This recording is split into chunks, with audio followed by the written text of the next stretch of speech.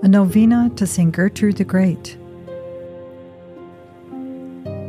Day 2. For the grace of holy zeal. St. Gertrude the Great is held in the highest regard for her unwavering love for the Sacred Heart of Jesus and her profound compassion for the holy souls in purgatory. Esteemed by many of her fellow saints, including St. Teresa of Avila, St. Gertrude's spiritual insights have long inspired the faithful.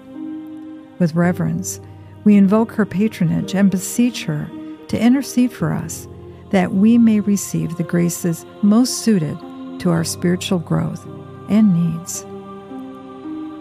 May she also intercede for the intention we bring to this novena. We now join with St. Gertrude the Great with the prayer she composed for the holy souls in purgatory. Eternal Father, I offer Thee the most precious blood of Thy divine Son, Jesus, in union with the Masses said throughout the world today, for all the holy souls in purgatory, for sinners everywhere, for sinners in the universal Church, those in my own home and within my family. Amen. Saint Gertrude the Great, pray for us.